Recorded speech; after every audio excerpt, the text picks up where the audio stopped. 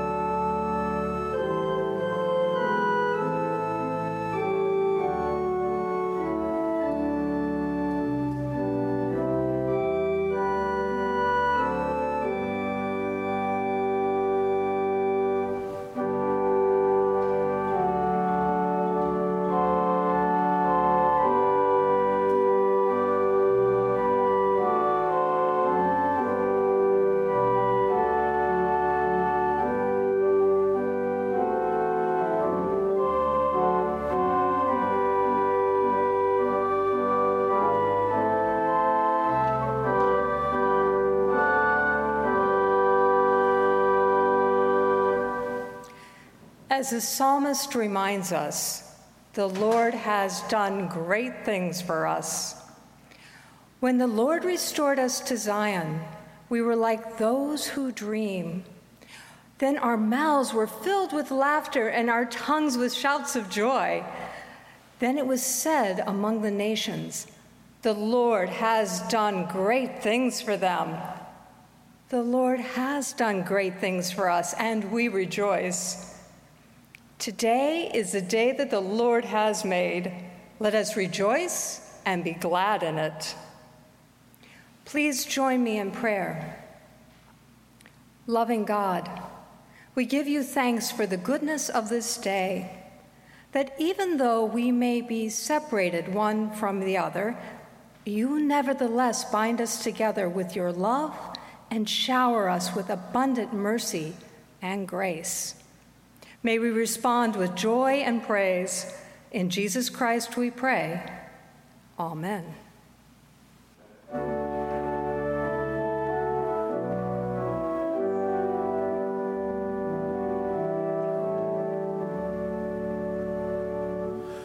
As the deer pants for the water, so my soul longs after you.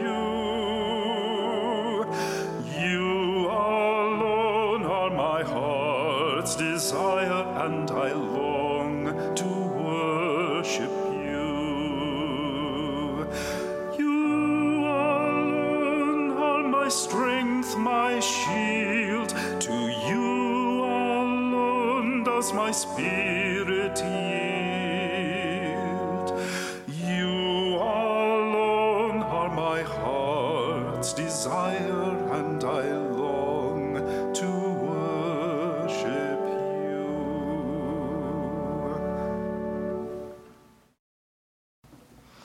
Please join with me in the prayer of illumination.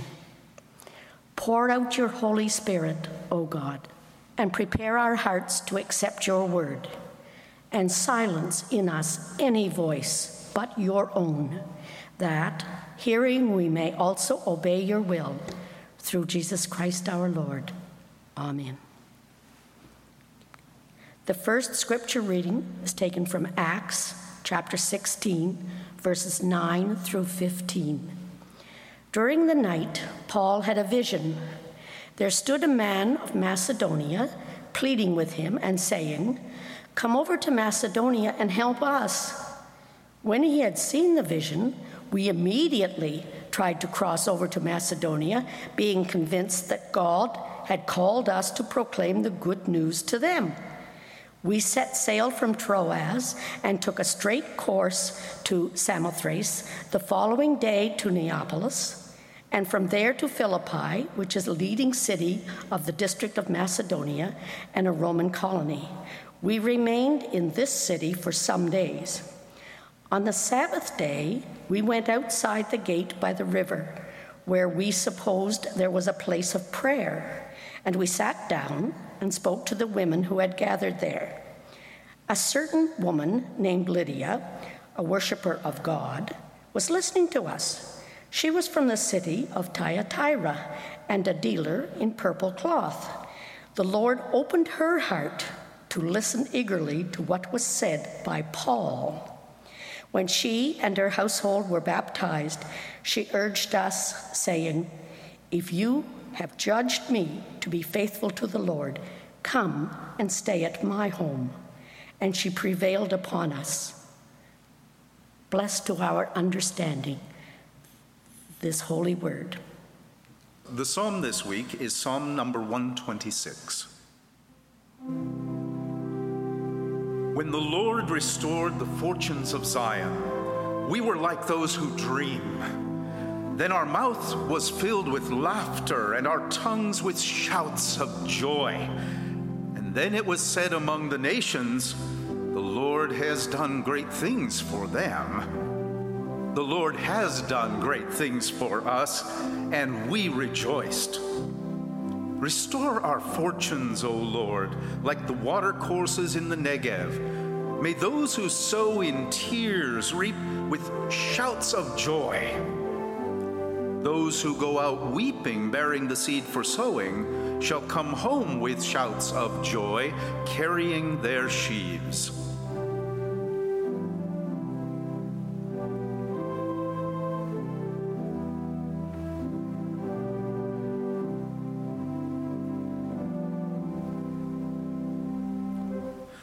When the Lord restored the people to Zion, then were we like those who dream. When the nations said, "The Lord has done great things for them."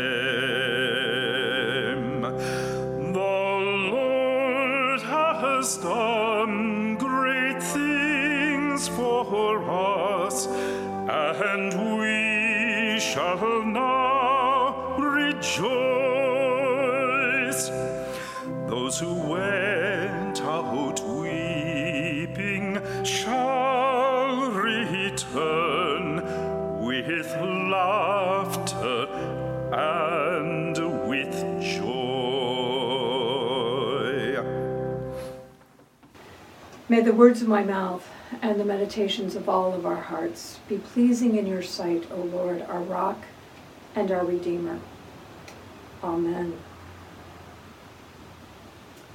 Our second scripture reading today comes from Paul's letter to the Philippians. Rose Carolyn Smith read about Paul's first encounter with these good people of Philippi, about how Paul and his companions, inspired by a vision and a dream, left the continent of Asia, which is now modern-day Turkey, and ventured on to European soil. Philippi was, to be certain, a fabulous outpost of the Roman Empire, with people from all over the Mediterranean world. Scholars estimate that at the time Paul arrived, there was approximately 39 separate religions practiced in the city of 10,000 people.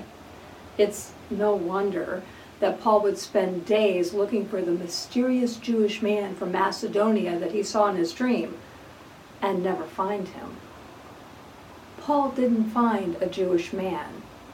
Rather, Paul was sent to a Gentile woman, a woman by the name of Lydia. Lydia and her group of ladies that he met on the bank of that river near Philippi formed the first Christian church in Europe. It is not at all what Paul expected when he set sail from Troas. It is to this fierce little church that Paul writes our second scripture reading today, and it is found in Philippians chapter 1, verses 2 through 14. Listen now for the word of God. Grace and peace to you from God our Father and the Lord Jesus Christ. I thank my God every time I remember you. In all my prayers for you, I always pray with joy because of your partnership in the gospel from the first day until now, being confident of this, that he who began good work in you will carry it on to completion until that day of Christ Jesus.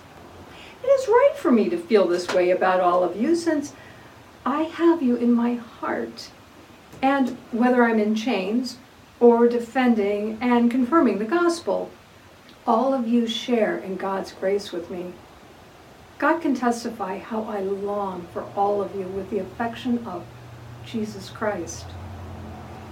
And this is my prayer, that your love may abound more and more in knowledge and depth of insight, so that you may be able to discern what is best and may be pure and blameless for the day of Christ, filled with the fruit of righteousness that comes through Jesus Christ, to the glory and praise of God. Now, I want you to know, brothers and sisters, that what has happened to me has actually served to advance the gospel.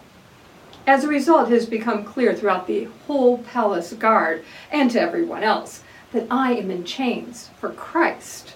And because of my chains, most of my brothers and sisters have become confident in the Lord and dare all the more to proclaim the gospel without fear.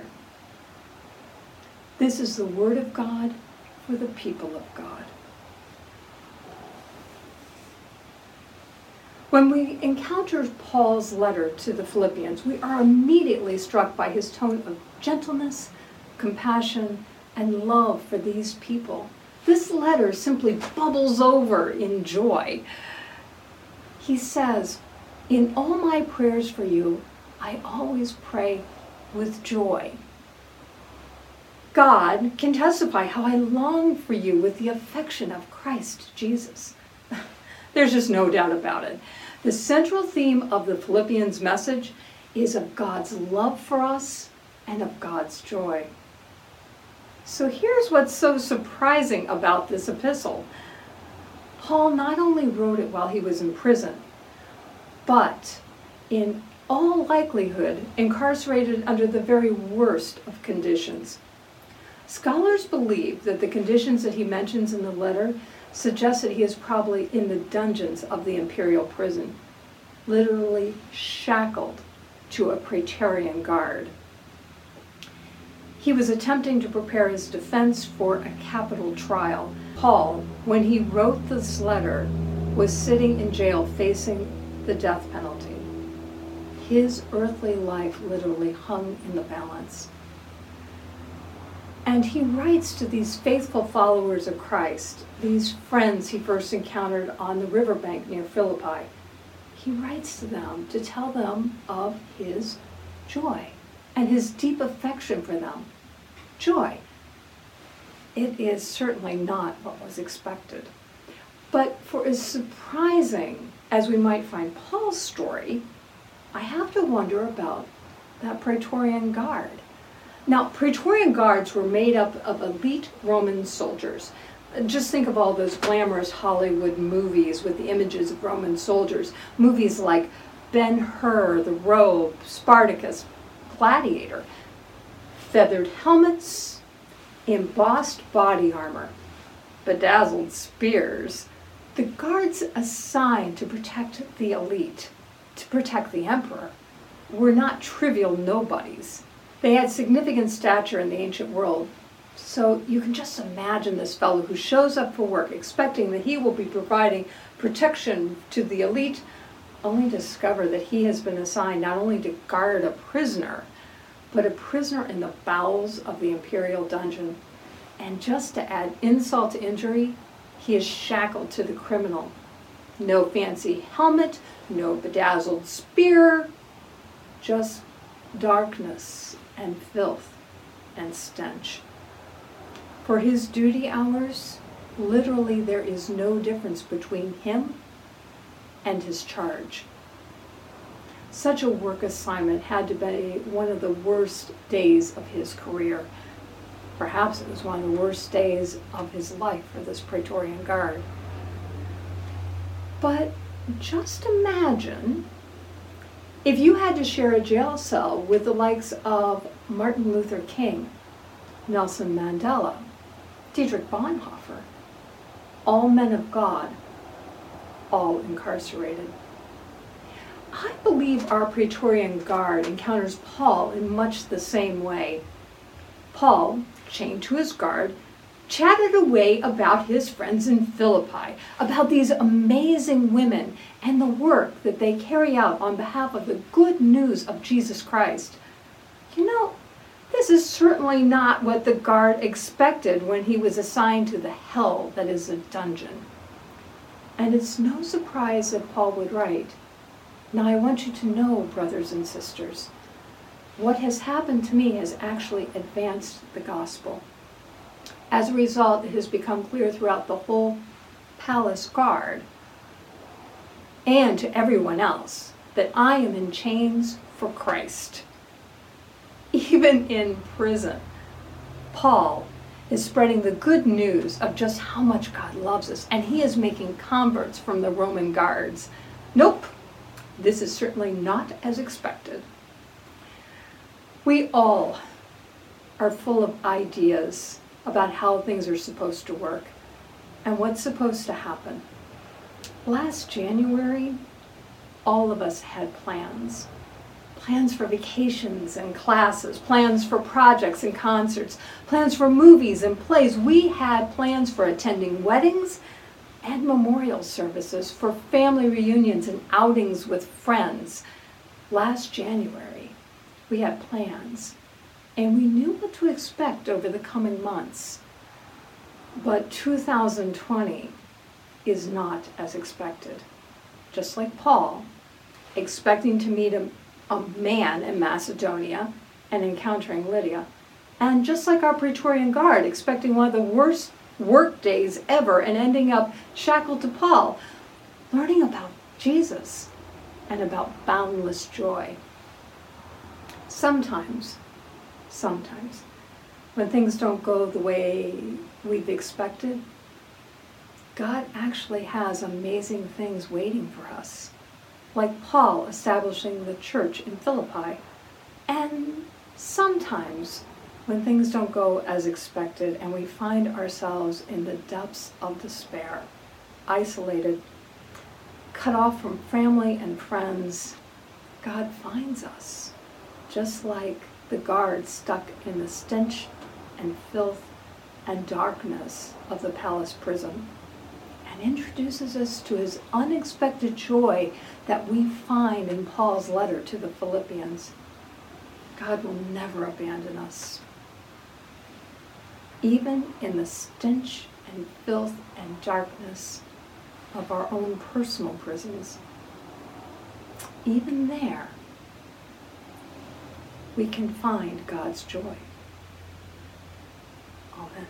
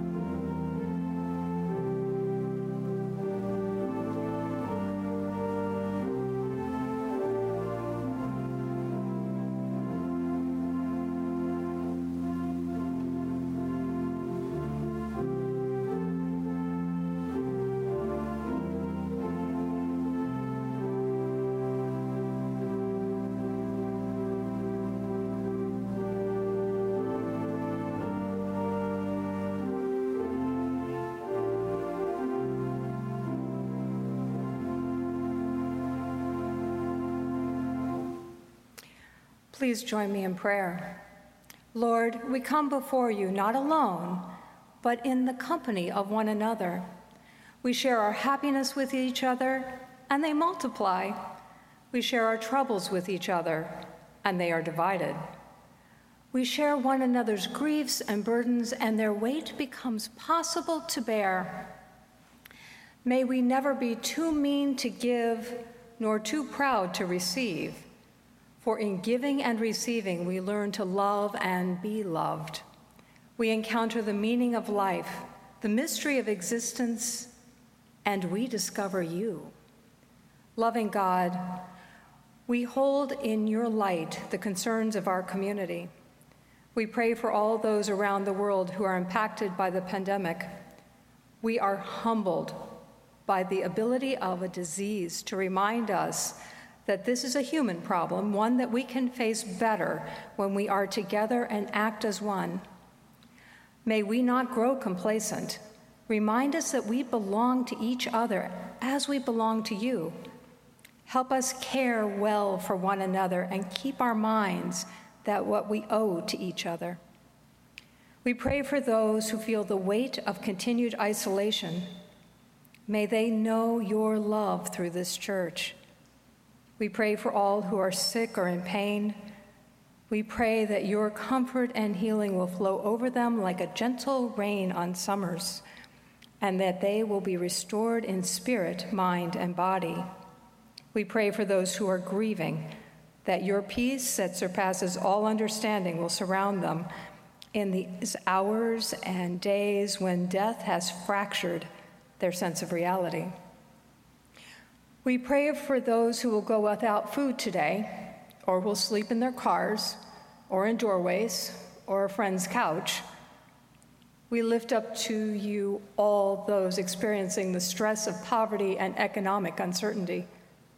Oh Lord, please give us eyes to see their need, the heart to share our resources generously, the vision to imagine a world without poverty, and the determination to work for that reality.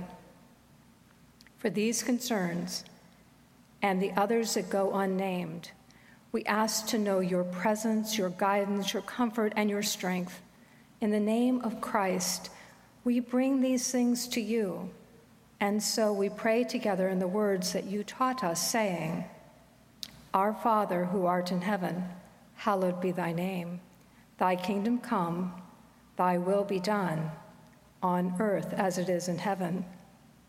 Give us this day our daily bread, and forgive us our debts as we forgive our debtors. And lead us not into temptation, but deliver us from evil. For thine is the kingdom, and the power, and the glory forever. Amen. Go out into the world in peace. Have courage. Hold on to that which is good. Return no one evil for evil. Strengthen the faint-hearted, support the weak, help the suffering. Honor all people. Love and serve the Lord, rejoicing in the Holy Spirit. And now, may the Lord bless you and keep you. May the Lord cause his face to shine upon you and be gracious unto you. May the Lord lift up his countenance upon you and give you peace. Amen.